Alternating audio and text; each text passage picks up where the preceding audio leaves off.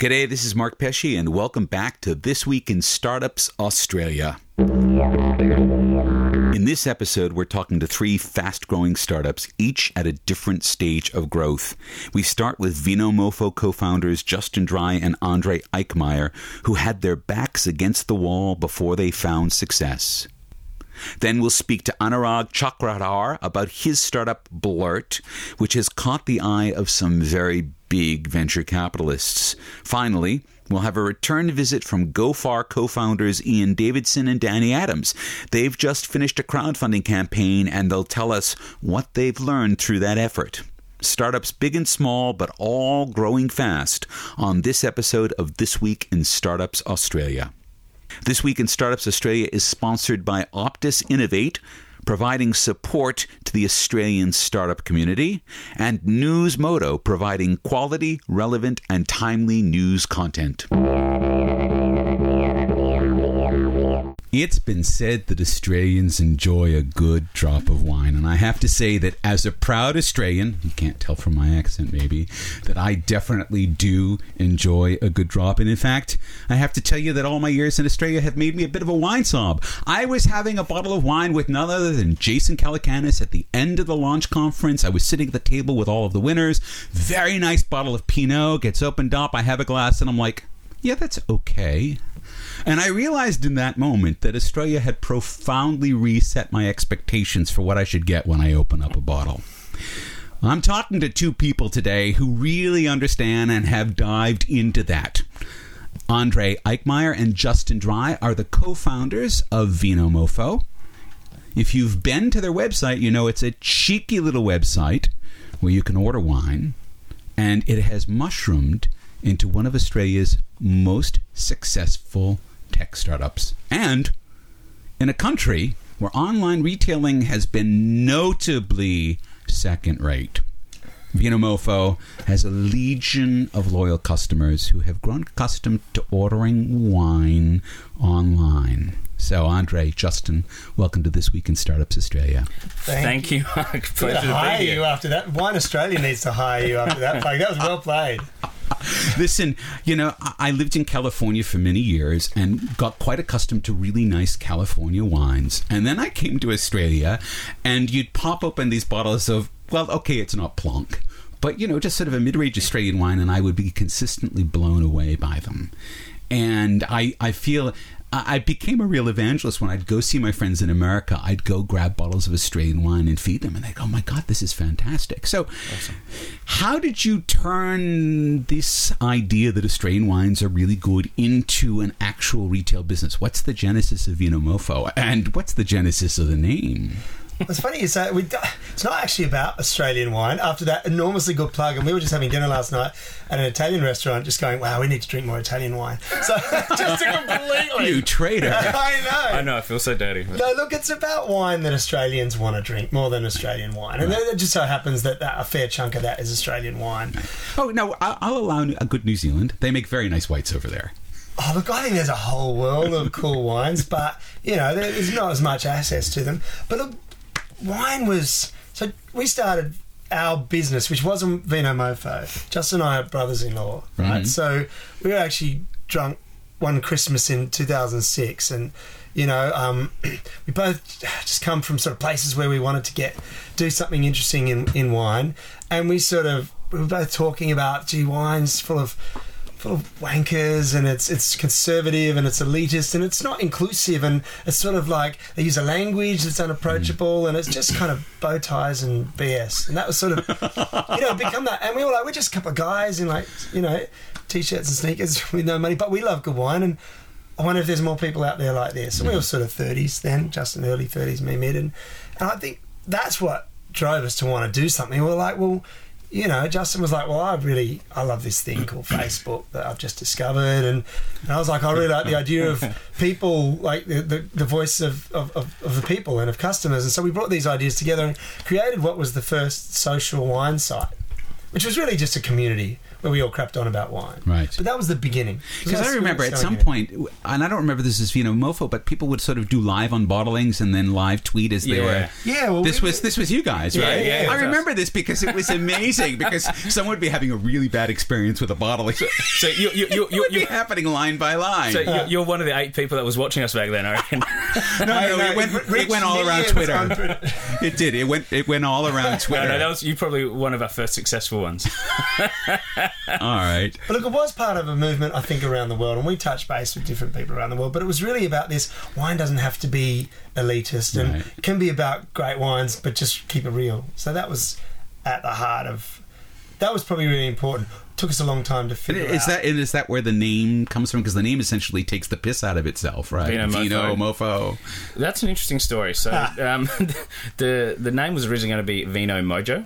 So getting Mojo working, that kind of thing. We'd gone down this whole thing, built the site, done all the artwork, done the pre-launch campaign, had all these sign-ups. The Friday, or like 2 or 3 days before we were launching, we got a cease and desist from a trademark attorney. Oh, I know what that's like. Yeah. I know exactly what that feels like. Especially when you've got no money to fight it. No. I know exactly what... And you've got collateral printed up. Yeah. That happened to Moore's Cloud. We were going to call it the Cloud Light, and all of a sudden we got a cease and desist just as we were launching. Did you fight it? How? Exactly. So go to my point. What our lawyer said we're going to settle up, and here are the terms you're going to offer them. I was like, all right. Yeah. So we were first. Oh my god, what the hell do we do? We're so close to launch. We did what we usually do when we're going through a challenging discussion problem. We opened some wine. we had clarity. Gives clarity. Yeah, we had a few bottles in. We were throwing around ideas, and we're like, well, you know, we need to keep it almost the same, so we don't have to change everything. Right. Which I'm not sure if you were thinking the same process, but we were like, oh, how do we? So Vino Moto, Vino Modo, and then. 2-3 the heavens open. Yeah, and then 2 or 3 bottles in, I said, why don't we call it Vino Mofo for the that stole our mojo? and then everyone's like, ha ha, laughing, and it's really funny. We can't, can we? And they were like, maybe we could. And then we went, oh, we'll just do it for a couple of months. We'll do it for a couple of months. It'll be a great PR story. We'll be able to say, it's for the mofos that stole our mojo. It'll be really fun. Everyone will be on the joke. Who get in early. It'll be amazing. And it just never changed. It's easy to remember. Yeah, and it kind of made us stand out, and it fit in with what we wanted to say anyway. Yeah. And this whole vernacular built around that, and it was really cheeky and fun. So we just kind of stuck with it. And funnily enough, we decided not to fight it. And these guys were like a public company, and they threw their solicitors at it, and they were doing everything they could. And we decided, no, we're not going to fight it. We don't have any money. Forgot about it. Occasionally we get like these files of legal files about here's why you can't do it. I'm like, why are they still sending these? We don't know. Put that aside. 2 years later, we get a letter saying, congratulations, you won. So we actually own Vino Mojo and Vino Mofo. All right, well, that can be the side brand. That can be the brand in nations. Andre wanted to change it back. Well, there may be nations, such as North America, if you ever go into the American market, where that actually might be considered a little bit beyond the pale. Do you think? Americans are very sensitive, I am descended from generations of Puritans, as are many Americans, and so there are certain sensitivities in that country. It's good to keep your powder dry on that, right? Yeah. You have another brand, it's very close, you'll be fine. All right, so how long did it take the business to start to take off? When did you know that you had a success on your hands? Well, that sort of depends on your perspective. So back in 2007, 2 of us in a garage with this other business that we tried, and we tried 4 different significant sort of products and pivots, if you like, on that none of them worked. None of it got traction with people. We to try things other than wine. No, all wine. But it started as this social site for wine, and then no one was paying us to do that, and no one wanted to pay to join. It was all free. We got traction around, built a tribe because they believed in what we stood for as well, and they identified with that. But there was no revenue model. There wasn't a solid business model. we got into like content, so we bought a combi and travelled around the country and filmed these stories, and again got a bit of sponsorship for that, but no serious revenue model. We got into mobile technology and did like this checking out. We're just trying stuff, right? You know, and then Vino Mofo was like, we've got no money. We've had no money for 4 years. This is absolutely backs against the wall sort of stuff. And then, you know, and Justin's idea of let's do a wine deal site. But but it was the one that, which I didn't like at first, the idea of, by the way, we'll go into that. But it was the one that literally day one worked. And then a week in worked. So, yes, it worked straight away and immediately saw traction. But I think it worked because you'd built up audience, something, and we had an audience that trusted us. That was kind of the key behind it. But for us, that was a realization of, all right, so we're finally honouring this idea of value to people. We're finally going, okay, before we were like, here's an example, we were like on a porn set, we were like the Fluffers. Well, I guess someone's sort of excited. No, there we go with me on this, not too far, but you know, we get someone excited, and then we go, so here's a great wine. They go, love it. Where can I get it? Oh, not from us. Sorry, you got to go to wherever, Dan Murphy's or whatever, to get. Yeah, you were able to service. Close. Basically, the call to action, you were able to answer. We were able to go, here's a great wine, and here it is. We'll make it easy for you. And that was just honouring this thing of what do people want to do. They don't want to just talk about wine. They want to be sitting back on their veranda drinking the freaking wine. You're listening to This Week in Startups Australia. We'll be right back. Hi, this is Mark Pesce. I just want to give a big shout out to our sponsors, Optus Innovate. They've been providing funding to Australian startups and support to the entire startup community. They're led by Alfred Lowe, and the whole Optus Innovate team are awesome to work with. They have been big supporters of things like Fishburners, where we record this show, Innovation Bay, and lots of events. You'll see their banner because they're in there providing support. Optus Innovate are also one of the active local corporate VCs, and they're looking for Series A investment opportunities. Outside of investment, Optus Innovate can also help connect your startup with Optus for partnership or business development and anything else you need. Find out more at optusinnovate.com.au. We're back talking to Andre Eichmeyer and Justin Dry, the founders of Vino Mofo. All right. What kept you going through all of the years and all of the pivots until you actually found a model that worked for you? That's a good question. Yeah, because there was a lot of tough days. I think we truly believed in what we were doing and that we were smart enough to work it out. And if we gave ourselves enough time, we would come up with the right solution. We'd come up with the right product. Also, we couldn't stand the thought of going to work for anyone else again.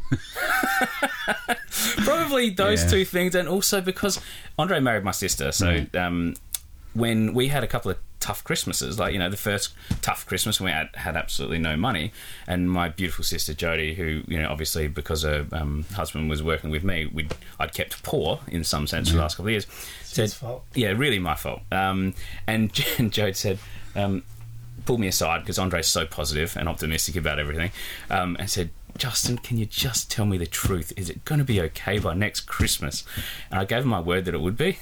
So we just had no choice but to keep going, keep marching forward. And then that Christmas came around, and it wasn't much better. It was quite serious. She made me make a promise because she was like, all right, we've been in this for 3 years now, and at some stage, and also we were smart guys, so this was quite frustrating. I'd had a few failed businesses before teaming up with Justin, and I was beginning to think, am I like cursed? Like, how come I'm a smart guy and I can't make a freaking business work? Because most businesses fail. I mean, this is the thing. We always hang ourselves up for why doesn't it work? Well, most businesses actually don't. And that's okay. But we hit this Christmas... But we'd had our percentages. We'd done the 80%. And we actually made a promise. I made a promise to my wife, and she said 3 months. I said, just believe in us. And I really poured it on, you know. Just back us, believe us for 3 months. If not, we hit March and it hasn't changed... We'll both give it in. We'll go and get a job. That's fine. I had plenty of job offers. Could do a good job. March came and went, and nothing had changed, and we didn't give in. And no, I like to think we were noble and we really persevered. To be honest, it was just a bit of stubbornness and a refusal. Come on, no, I refuse to make a decision on this and make a call on this. And then, look, 2 months after that, we got an angel investor for $200,000 that allowed us to breathe and keep going for a while. That didn't end up being the thing that made it work. But, there were little things like that. There were moments where you should quit and kind of didn't through stubbornness or whatever. Right. Well, entrepreneurs have this beautiful ability to refuse to see reality, which I think it would be impossible, and I'm speaking from my own experience, it would be impossible to do it if you didn't have that capacity. It would, but I think most people fail if the tenacity, if it's head in the sand tenacity or blinkers on and I truly believe that this will work, I think that's as damaging. For us it was, but eyes and ears open. Look around. Something needs to change. Let's listen to our tribe. Let's look at what's happening around the world. Something needs to change, and that's why it worked. And that's largely thanks to Justin, not me. That's why it worked, not just the tenacity. I think tenacity on its own kills a lot of startups. So it's tenacity plus awareness is what you're saying. Okay, so here's the thing. You are now in an online retail business in Australia. Australia is pretty much the redheaded stepchild of online retailing. So what was it like to say, okay, we're going to do an online retailing business in a country that is notoriously bad at them? We probably didn't know that. Hang on, do you have facts on it? No, we didn't come from retail. So we came from wine online and moved to retail. So it was never a question of if retail, then why online? It was more if online, then how about retail? Because maybe the only way to make money in wine is by selling a frickin' bottle, rather than just talking about it. So it really came from that place. Okay, so you decide you're going to go into retail, but now you're actually confronted with all of the issues that confront online retail, and the big one that always pops up is the logistics question, right? And wine is expensive and heavy and delicate. Fragile, You got it. So how do you solve that problem? Well, funnily enough, we had this conversation about 5 minutes before we got here. So you're still solving the problem. It's our big thing. So it's been a problem since the start, and it's still a problem. We've got better at it, and we will get a lot better at it. But do you see, is there an opportunity space for other startups to come in and actually fix that problem? So I had James Chinmoody was on the sofa earlier talking about Sendle. He's a great guy. Yeah. We're just doing a collaboration with Sendle. Okay, I'm hoping that was going to be the case. It's awesome. We love them. Yeah. But it's a C2C. Look, like Justin's saying, you can disrupt the space in metro. Absolutely. 100%. Short distances, concentration of people. There's a disruption there waiting to happen, and some people are starting to do it. But to get it around the country, 40% of our customers are in areas that are hard to get to and really only serviced by some by Ozpost, some basically. Version of Ozpost, right? And some last mile contractor of Ozpost, right? Which would make sense because they do not have access to a good wine shop, right? That's the thing. If you're way out in the middle of nowhere, you're even more important to them. Yeah, no, absolutely, you're right. There are fewer viable alternatives, but it's hard, and we definitely look. It's the thing, isn't it? I think when you outsource something, we generally, and without ego here, we generally think that if we do something ourselves, we do it better than most. It's just hopefully that's the way you are as a startup. Otherwise, you probably don't survive. But it's the thing we haven't done ourselves. Right. It's the difficult, expensive, probably hard to be profitable around it, doing it yourself. But we've relied on outsourcing it to people that just ultimately don't care as much as you do. I think this is the danger with any startup outsourcing. It's convenient because you don't have the resources to do everything yourself, so you outsource. But I think the trade-off is they don't care. The trade-off is it's the you're not delivering. And we've got such a good customer experience. We pride ourselves on it. Well, and this is people have been raving at me. I mean, you have fans. You don't just have customers. You guys have fans, which is that is the best possible relationship. All right, you're moving alcohol around. Now, how is that? So do you have to actually deal with a whole bunch of compliance and regulation that's associated with that? And how did you manage to sort of deal with that? Yeah. Because you're crossing state lines. Presumably that's all then federal regulation you have to deal with and things like this. Yeah, liquor licensing is a bit sad in Australia because it was off the back of, it was like there were pubs and hotels, and this is how liquor licenses came about. So they were physical locations, and they were state government things. And so when direct-to-consumer online retail emerged and people are delivering things all around the country, licenses were still state-based, but they were based from where you were sending it from, not to the people. So it was this stupid mix that had organically grown, and so this license was crap. And also they were working on changing. Oh my God, what if a 15-year-old gets a case of wine? Of course. And so for a while there Oh were my a God. few hoops like that. A 15-year-old with a really great case of wine. Yeah. Whatever a 15-year-old gets a case of Penfolds Henri.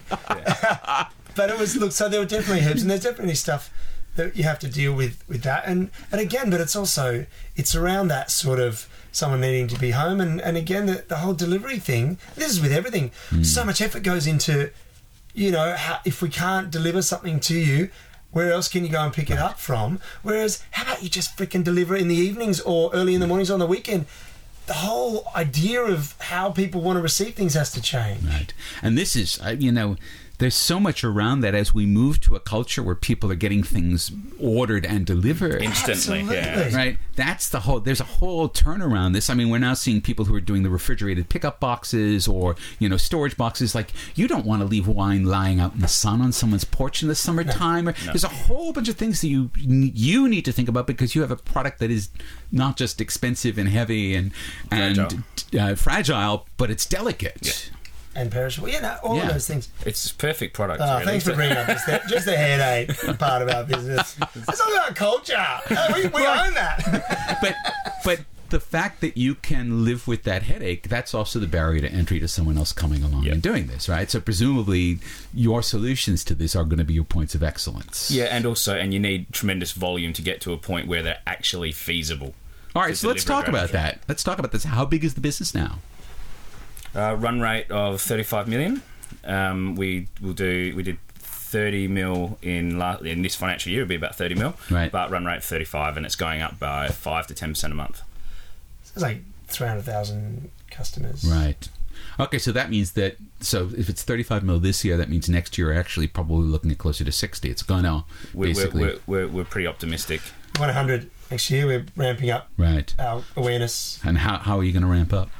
We're actually working. We've actually been in a month of meeting creative agencies to sort of work out, just approach this idea strategically of, we've always, probably really rightly, we've always approached marketing like, well, how about you just get the product and the customer experience right, and then trust that people will tell their friends. And that's worked really well for us.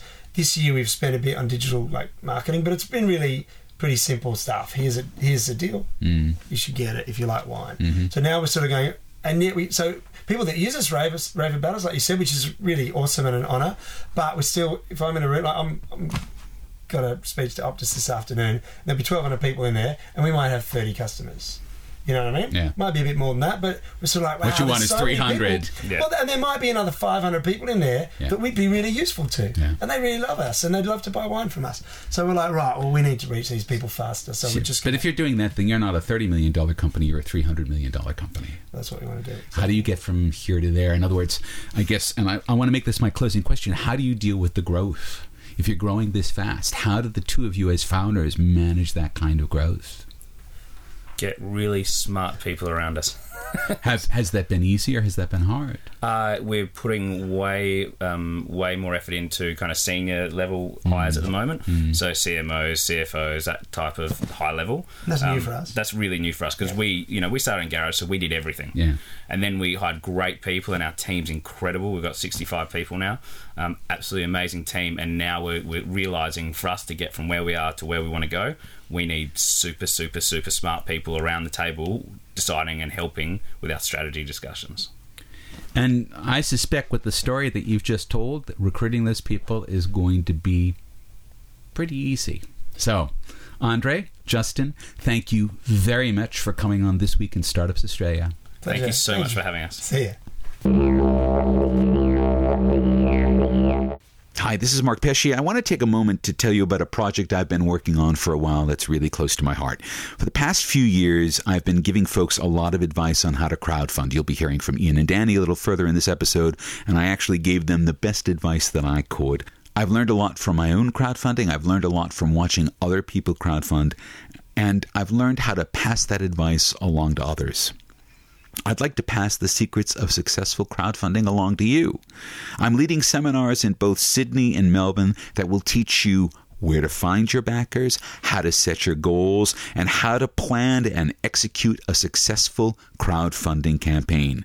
Crowdfunding is the new way to bring your startup to life. Find out more at markpesce.com/crowdfunding. So a few weeks ago, venture capitalist Adeo Ressi was in town. He's pretty well known. He was the motivating force behind the Founders Institute, and he's certainly doing everything that he can to train up the next generation of entrepreneurs. And he's not just doing that in America, because there are founder institutes here in Sydney and Melbourne. I believe there's one in Perth. They're through Asia as well. What I had heard was that when he was here, and he was having bunches of meetings and bunches of sessions with investors and with entrepreneurs, is that Adeo was actually being a little bit brutal when he was assessing some of the ideas being pitched to him. Now, I'll talk about that a little bit later. But when I met up with him, he said, Mark, there's only one startup that I've seen here in Australia that I think is interesting.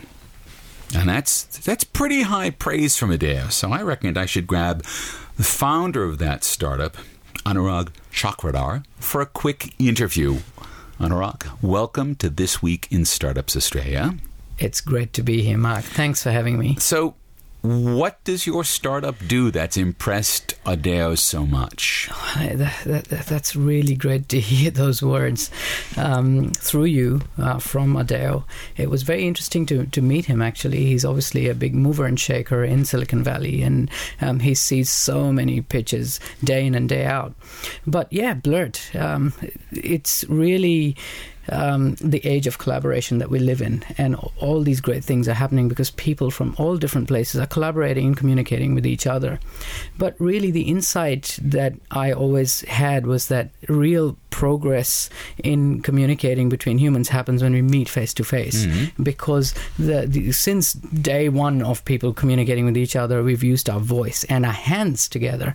And so when you're saying something and at the same time pointing at something and maybe scribbling over something, there's a lot of communication that happens. Now, over the years, we've created a lot of different technology to communicate, but each one seems to be created to overcome one impediment or another. Like with email, you shift time, and you can shift place as well, but all emotion is lost because you may spend 20 minutes writing a long email, but the other person might still think you're rude. You have video conferencing where you can see the person and hear them, but you have to be available at the same time, so you're not shifting which is always problematic when you're dealing with time zones. Exactly. And so I thought, I've run a digital marketing agency for over 10 years, and increasingly we're working with people from around the world, both clients and distributed teams who are working on these projects. And I thought that what we collaborate on are static elements like documents, websites, and images. And what we need to do is to talk over them, and as you're talking, maybe zoom in to point at a particular thing or scribble over something. But there's no real way to do that. Even in a live scenario, there wasn't a way to do that, let alone in an asynchronous fashion. Which is funny because you kind of think of the kinds of tools that designers use, Photoshop, InDesign, whatever it might be, Dreamweaver, and none of these tools really have that kind of capacity baked into them, do they? They have this capacity to allow a creator to create, but they don't really have this idea that there's other people involved in the collaboration around that creative act. They don't. You're exactly right. And this is the big need that we need to fill, and which is why we don't look at Blurt as an app. We look at it as a platform. And from day one, we've created an API which allows Blurt to connect with any other system, because our main focus is enabling asynchronous collaboration between people, or whichever tool they're using. So, but now it is literally an app now, and when I use that app, what happens? I bring the documents that I'm working on into it. I can capture some video of myself talking about these documents, and then I can send that Blurt to someone who sort of gets these documents plus my comments about them. Is that how it works? You're very, very close. So yeah, so it's interesting to see you use the word video here, and that's what happens. We connect when we come across new innovation. We connect it to the idea ideas and things that currently exist. And so when I first had this idea a few years ago, again, the first thought was video. Somehow we do a screen capture video wherein you're doing your voice, but you're also capturing what's happening on the screen. But then a video is not a conversation. What a video is a lump. You create a lump and you maybe upload it somewhere, someone downloads it, but they don't then easily respond to it. And so going back to the notion that you collaborate over static objects like documents, images, and websites. So what we did with Blurt was to keep those objects static and then record your voice, but in sync with your voice, record all your hand gestures like pointing, flipping pages, zooming as vector data. So it's like a soundtrack in a way, right? I mean, it's kind of like that. It's an activity track, but it's the equivalent of a soundtrack on a movie. You're exactly right. But then what this allows you to do is, so going back to your question about what do you actually do in the app, because the way for people to use this thing is to download the app either on iOS or on Android. And they can do that already. They can do that. It's open in all countries now already. So we'll make sure that on the Tumblr there's a link to that. All right. Excellent. So it's Blurt without the U, so it's blrt.com to get those links. So when you fire up the app, you collect the media that you want to talk about. And because this is all about communication, we don't say you're making a PDF Blurt or a website Blurt. You can collect images, web pages, and documents all in the one conversation. All right. So this brings me to a next question, which is who would use a Blurt? Who are the typical people? I mean, I can clearly think that designers would be using Blurt, and I presume that because you're from an agency background, that this was something you thought of to solve your own pain points. But who else besides designers would be using a Blurt? Yeah, and so what we've done with Blurt is we seeded the system with a few hundred of our contacts, and that's become a few thousand people over a few months. We haven't kickstarted marketing, but people are just sending Blurts to each other, and it's just so interesting to see what sort of people are picking it up. So we've got a bunch of vets using this in Queensland to talk over x-rays of dogs. All right. So you've taken the dog in, they have a weird problem, they have an x-ray, the vet doesn't know what's going on, he sends it off to another vet, or she sends it off to another vet. And yeah, absolutely. And so the problem it's really solving for them is that vets are really busy. They're in surgery. The other person might be in surgery at the time. So they're constantly playing phone tag. Because Blurt is asynchronous, so the first vet takes a photo of the x-ray if they don't already have the x-ray as a file, presses record, starts talking over it, zooming, pointing at the problem area, saying, hey, can you please give me your advice on this? How should I tackle this? The other vet is in surgery. She comes out maybe 30 minutes later, views the Blurt, hits reply, and says, yep, I would tackle it like this. And so you're shifting both time and place while delivering this video-like experience at 25 to 50 times less bandwidth consumed than high-quality video. Right, which means I'd be able to use it anywhere. If I'm out in the field using a mobile and I have access to 3G, then I'm going to be able to use it just as well as if I have broadband. Absolutely, and Blurt only transmits what needs to be transmitted, so when you hit Blurt reply on a conversation that's already ongoing, it will use a very small amount of data to actually send your reply up to the cloud, and all conversations live in the cloud, so you're not ever attaching files and sending emails. It's all cloud-based conversations. Yeah, I showed that to one of my dev friends, and they actually thought that was the cleverest part of this, that because everything lives in the cloud, essentially all the apps are just sort of front ends to this big pile of cloud data that you've got there. You're exactly right. And so what we do is we encrypt everything, so your hand gestures and your original static elements and the voice, and they're stored in the cloud, but they can be consumed in various ways. So we've got obviously Android and iOS for consumption and creation, but we've got a web player coming out just in a few weeks, and we demoed that today to a team of people who've actually got 7 million users in their system. It's very exciting times. So they're looking at how they can integrate Blurt into their system. But the web player will evolve into a full web creation process as well. And then we, as a communication sort of medium, we cannot be exclusive. We have to be on every platform, and we're going to deliver that in the coming months. Yeah. Okay, so I guess then it sounds like you're just sort of exiting beta and you're just about to hit the market. What do you actually see as a go-to-market strategy here? You know, how do you actually get this tool out, and who gets it first, and why do they get it first? Yeah, so that's a typical conundrum for a startup that has wide appeal as to how do you go, and especially when it's already out. And which low-hanging fruit do you go for? Yeah, we've got mortgage brokers using it. We've got film people in Hollywood using it. Right. All different types of people. Anyone who's doing site location scouting or anything like that too, absolutely. Right? They used to make videos, and now this is so much faster for them. But look, our expertise is in the marketing and advertising field, and we have lots of connections, and we know the pain points. So we've said that, and the real problem it solves is for people who work in the visual design industries, because to explain an image on email is the worst thing you can ever do. You don't want to explain an image on an email. If you look at the upper right-hand corner of this image, what you'll see is, it's blue, but it should really be slightly lighter blue. With Blurt, you take a photo of a flower and say, I want that blue. Right. And so we're targeting the visual design people, but freelancers, because freelancers, they use mobile technology all the time. They don't have boardrooms. They work with lots of various different types of clients. They really value clarity in communications and speed of communication. And so we're targeting the freelancers in the visual design industry.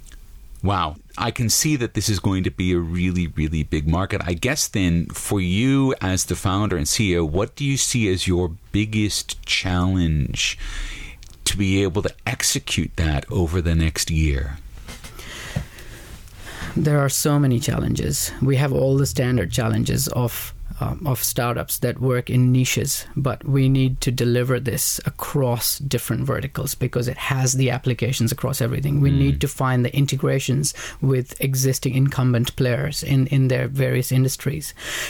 Our biggest challenge now that we are out is to gather momentum and speed and deliver very, very quickly, deliver large numbers of users, and deliver the user experience that they really need, what Blurt promises, talk, point, and draw over anything in an asynchronous fashion. We need to grow really quickly, and that's one of the challenges of being in Australia and working within the financial system here as well, is to kind of convince people, different types of investors, that this thing has immense scope. It needs life to breathe right now and to deliver on real lots and lots of users. Let's not get stuck on how much revenue it can generate next month. Yes, we've already got people paying for it and upgrading their accounts. It's using the freemium model. Right. But we need to really keep the development going and fires burning under the development. You're going to need investors who can think as big as you're capable of growing. That is a challenge in Australia, definitely. Well, I think you have a fan in America, I'll tell you that. So, Anu, thank you very much for coming on This Week in Startups Australia, and good luck with Blurt. It's been fantastic. Thanks for having me. Hi, this is Mark Pesce. I want to talk to you about our sponsor, Newsmodo. Newsmodo crafts stories of all kinds for news channels, publications, brands. They draw on the expertise of more than 14,000 contributors worldwide. Newsmodo helps brands connect with existing and new audiences through written and visual content. In 2015, news, reporting, and insight are no longer just the domain of traditional media. Forward-thinking marketing managers and brands leverage the power of Newsmodo's journalistic platform to deliver compelling stories, to deliver insights and perspectives across owned, earned, and paid media. Learn more at newsmodo.com. I had to go back into the archives to look for show number 2 on This Week in Startups Australia, and I had with me on that show the co-founders of a company called GoFar, Ian Davidson and Danny Adams. And one of the joys over the last almost a year-ish has been watching the two of them go from a little 2-person team to what is now, I don't know, some sort of multi-headed hydra with many people with many jobs doing many things, and actually getting their product, which we'll talk about in a second, ready for the market, and most importantly, ready for a crowdfunding campaign on Kickstarter. And a month ago, they went live on that campaign with a goal of $50,000, a goal that they passed in the first 3 days. I have them back here in the studio. to talk to you today because I have a whole bunch of questions. The campaign ended more or less 25, 26 hours ago. It's probably still fresh in their minds. I can tell you, and we will take pictures, they look really tired. So Ian, Danny, welcome back as our first return guests on This Week in Startups Australia. Thanks for having us. Thanks, Mark. So what did it feel like when you knew it was done? I mean, both when you knew you'd reached your goal, but at the end of the campaign, how did that feel? Felt a little lost temporarily straight after the campaigns. I had nothing to check repeatedly. And this is, of course, that's always the big temptation when you're doing a crowdfunding campaign, as I know, is to just sort of hit the refresh button. Why isn't anyone buying anything? Why isn't any... That was the first thing I did this morning when I woke up. I woke up in a panic because I'd slept for over 8 hours, and I thought it was the middle of the day, and it was 7 in the morning. And then the first thing I did was reach for my mobile to see what the total was, and it was exactly the same as yesterday, obviously. And that total was? I forget the details, but it was $160,150. That sounds like it's pretty accurate. And I have to disclose to our listeners that 5 of those dollars were mine, not because I'm cheap, but because I do not own an automobile to put the lovely GoFar widget in. What's the name of the widget is? Well, we're calling the display that sits on your dash is Ray. That's right, but the thingy that goes into the... We haven't come up with anything better than dongle yet.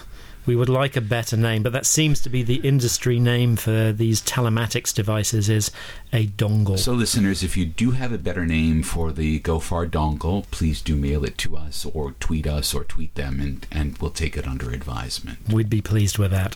Very pleased. All right, so I think it was just literally the two of you. There might have been a couple more people when I talked to you last year, and when you launched the campaign last month, it was literally a room full of people. How many people do you have working now? Well, there are 4 full-time. Right. 5 pretty full-time. And we had 80 hours a week and 40 hours a week, respectively. It does depend how you count full-time, right. Actually. Yeah, fair point. We probably peaked with all the assorted helpers and part-time team at about 14 or 15. So we hit 16, in fact. Did we? Yeah. Okay. So 16 people. What was it like all of a sudden having to manage a huge team like that? Or was it just a sort of frog in hot water? Did you just heat up gradually to that?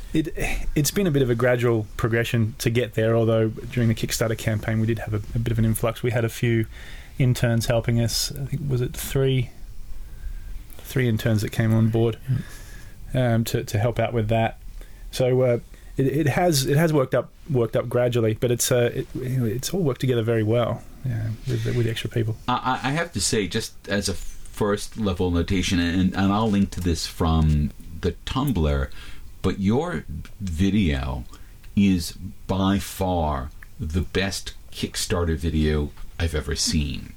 And I'm wondering how much work went into making a Kickstarter video that I think is not just an argument for you should give money to these guys because they've got a cool product, but it seems like you should be able to take that to almost anyone, anywhere who's thinking of using it and just show them the video and they'll understand what the value proposition is. So it's like you almost hit 2 birds with 1 stone with that. Yeah, you definitely want these things, the marketing effort that goes into this, to have longevity, to be reusable. Yeah, definitely. And the PR as well that you get, right. The thought process that you go through, describing your product and working out, which bits are most relevant for which different segments is also a very useful part of this. But the video was great. It was actually our 3rd effort. So it was, I think the 3rd one was called Go Farther 3. And it was done by a trained civil engineer. So he did a fantastic job. He's very much a polymath. Ed is running his own business as well. Very creative guy. Understood the science behind GoFar as well, which is pretty important. I don't think we would have got that from anyone else. And was able to express it in really beautiful terms in terms of the animation that was used, so that you see, for people who haven't seen it, you see Danny and white screen, all these beautiful calculations and animations flowing around him, which are really showing you the maths, but in a very tangible way. Absolutely, and don't forget the lab coat. Sorry, it's Danny in a lab coat. Absolutely, essential. It's absolutely essential. And were you? It wasn't just a lab coat. Yeah. But and Ed was able to bring in some of his contacts as well. So Luke Simshauser did a lot of the animation, and he's done a lot of sort of high-end work. And I think that's one of the things that we found was that it sort of starts with Danny, 18 months ago. I came on board, and more people have come on board. And as you bring as other people start supporting the project, everyone has their own supporters, and the thing kind of blossoms, and that's incredibly helpful. And you don't necessarily know if that's going to happen, so you're very thankful and grateful when it does. So I'm hearing, just to sort of feed it back to you, that in fact the process of actually getting yourself ready to do a crowdfunding campaign is in fact a good growth process for a startup to go through. That it helps you refine your messaging, but it also helps you build the personnel infrastructure and the relationships that actually make a company go. Yeah, absolutely. It's a galvanizing process. So when you're doing a startup, you're always trying to develop, and you're always trying to have milestones, but 1 month can blend into the last, into the next to some extent.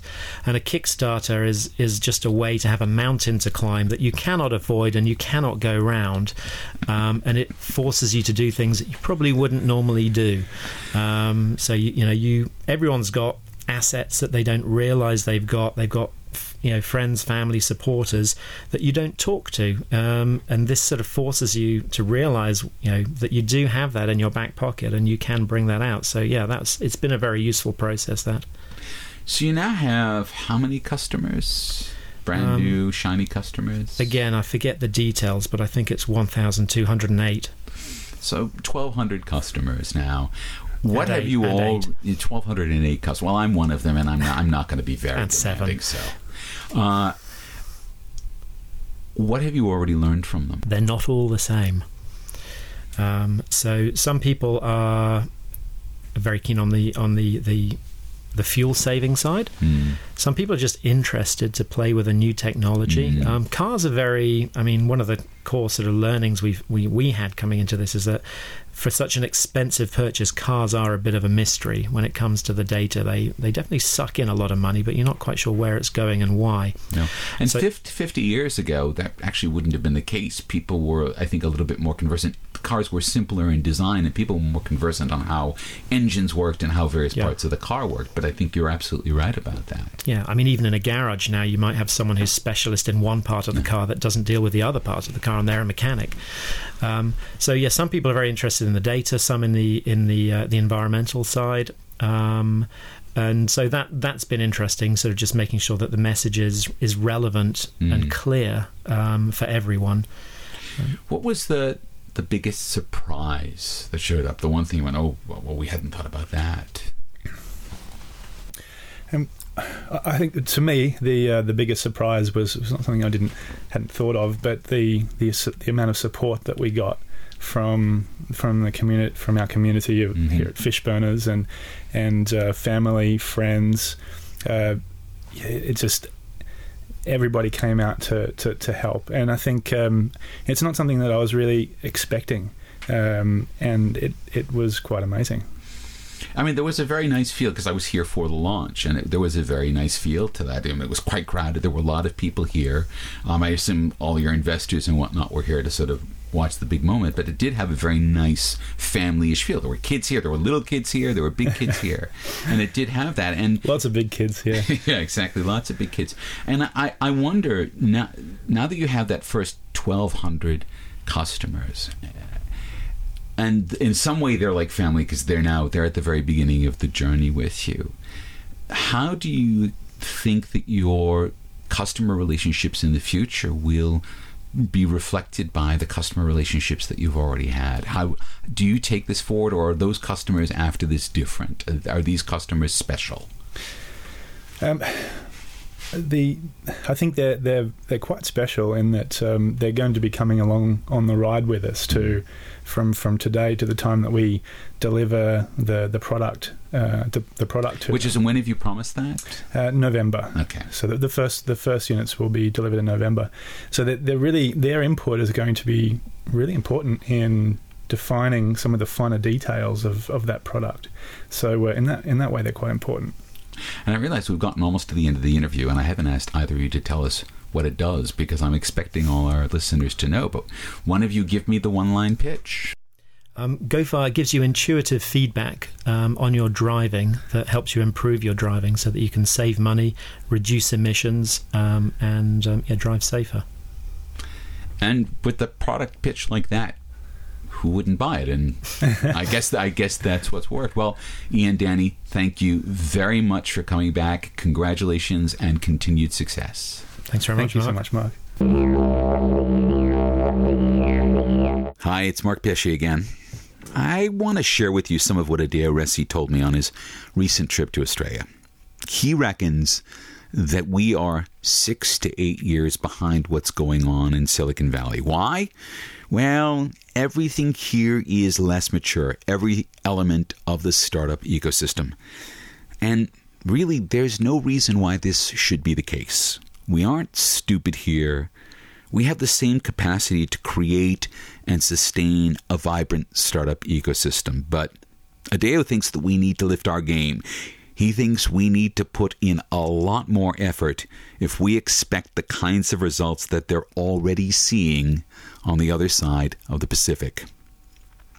I look at Vinomofo, I look at Blurt, I look at GoFar. I see that kind of effort being put in by founders who understand the business they're in and understand where they're going. Those are the kinds of startups we need to see lots more of. And if you're an entrepreneur, you should be taking your lessons from those folks. They know how to grow. Now, if you want to see some photos of our guests, and you'll see a very funny photo of Ian and Danny looking very, very tired. If you want to see a link to a feisty interview that Adeo Ressi conducted with the Australian Financial Review, well, drop by our Tumblr at twistartupsaus.tumblr.com. Check it all out. Big thanks to sponsors Optus Innovate and Newsmodo. Their support is making this podcast possible. Thanks to Felix Warmoth and AnalogCabin.net for his hard work creating a podcast that's a joy to listen to. Thanks to Justin Dry and Andre Eichmeyer of Vinomofo, Anurag Chakradar of Blurt, and Ian Davidson and Danny Adams of GoFar for making the time to come on our show. We'll be back in a fortnight with another one of our news panel specials. We will be discussing some of the seismic changes to the Australian startup community as revealed in this year's federal budget. Until then, this is Mark Pesce thanking you for listening to This Week in Startups Australia.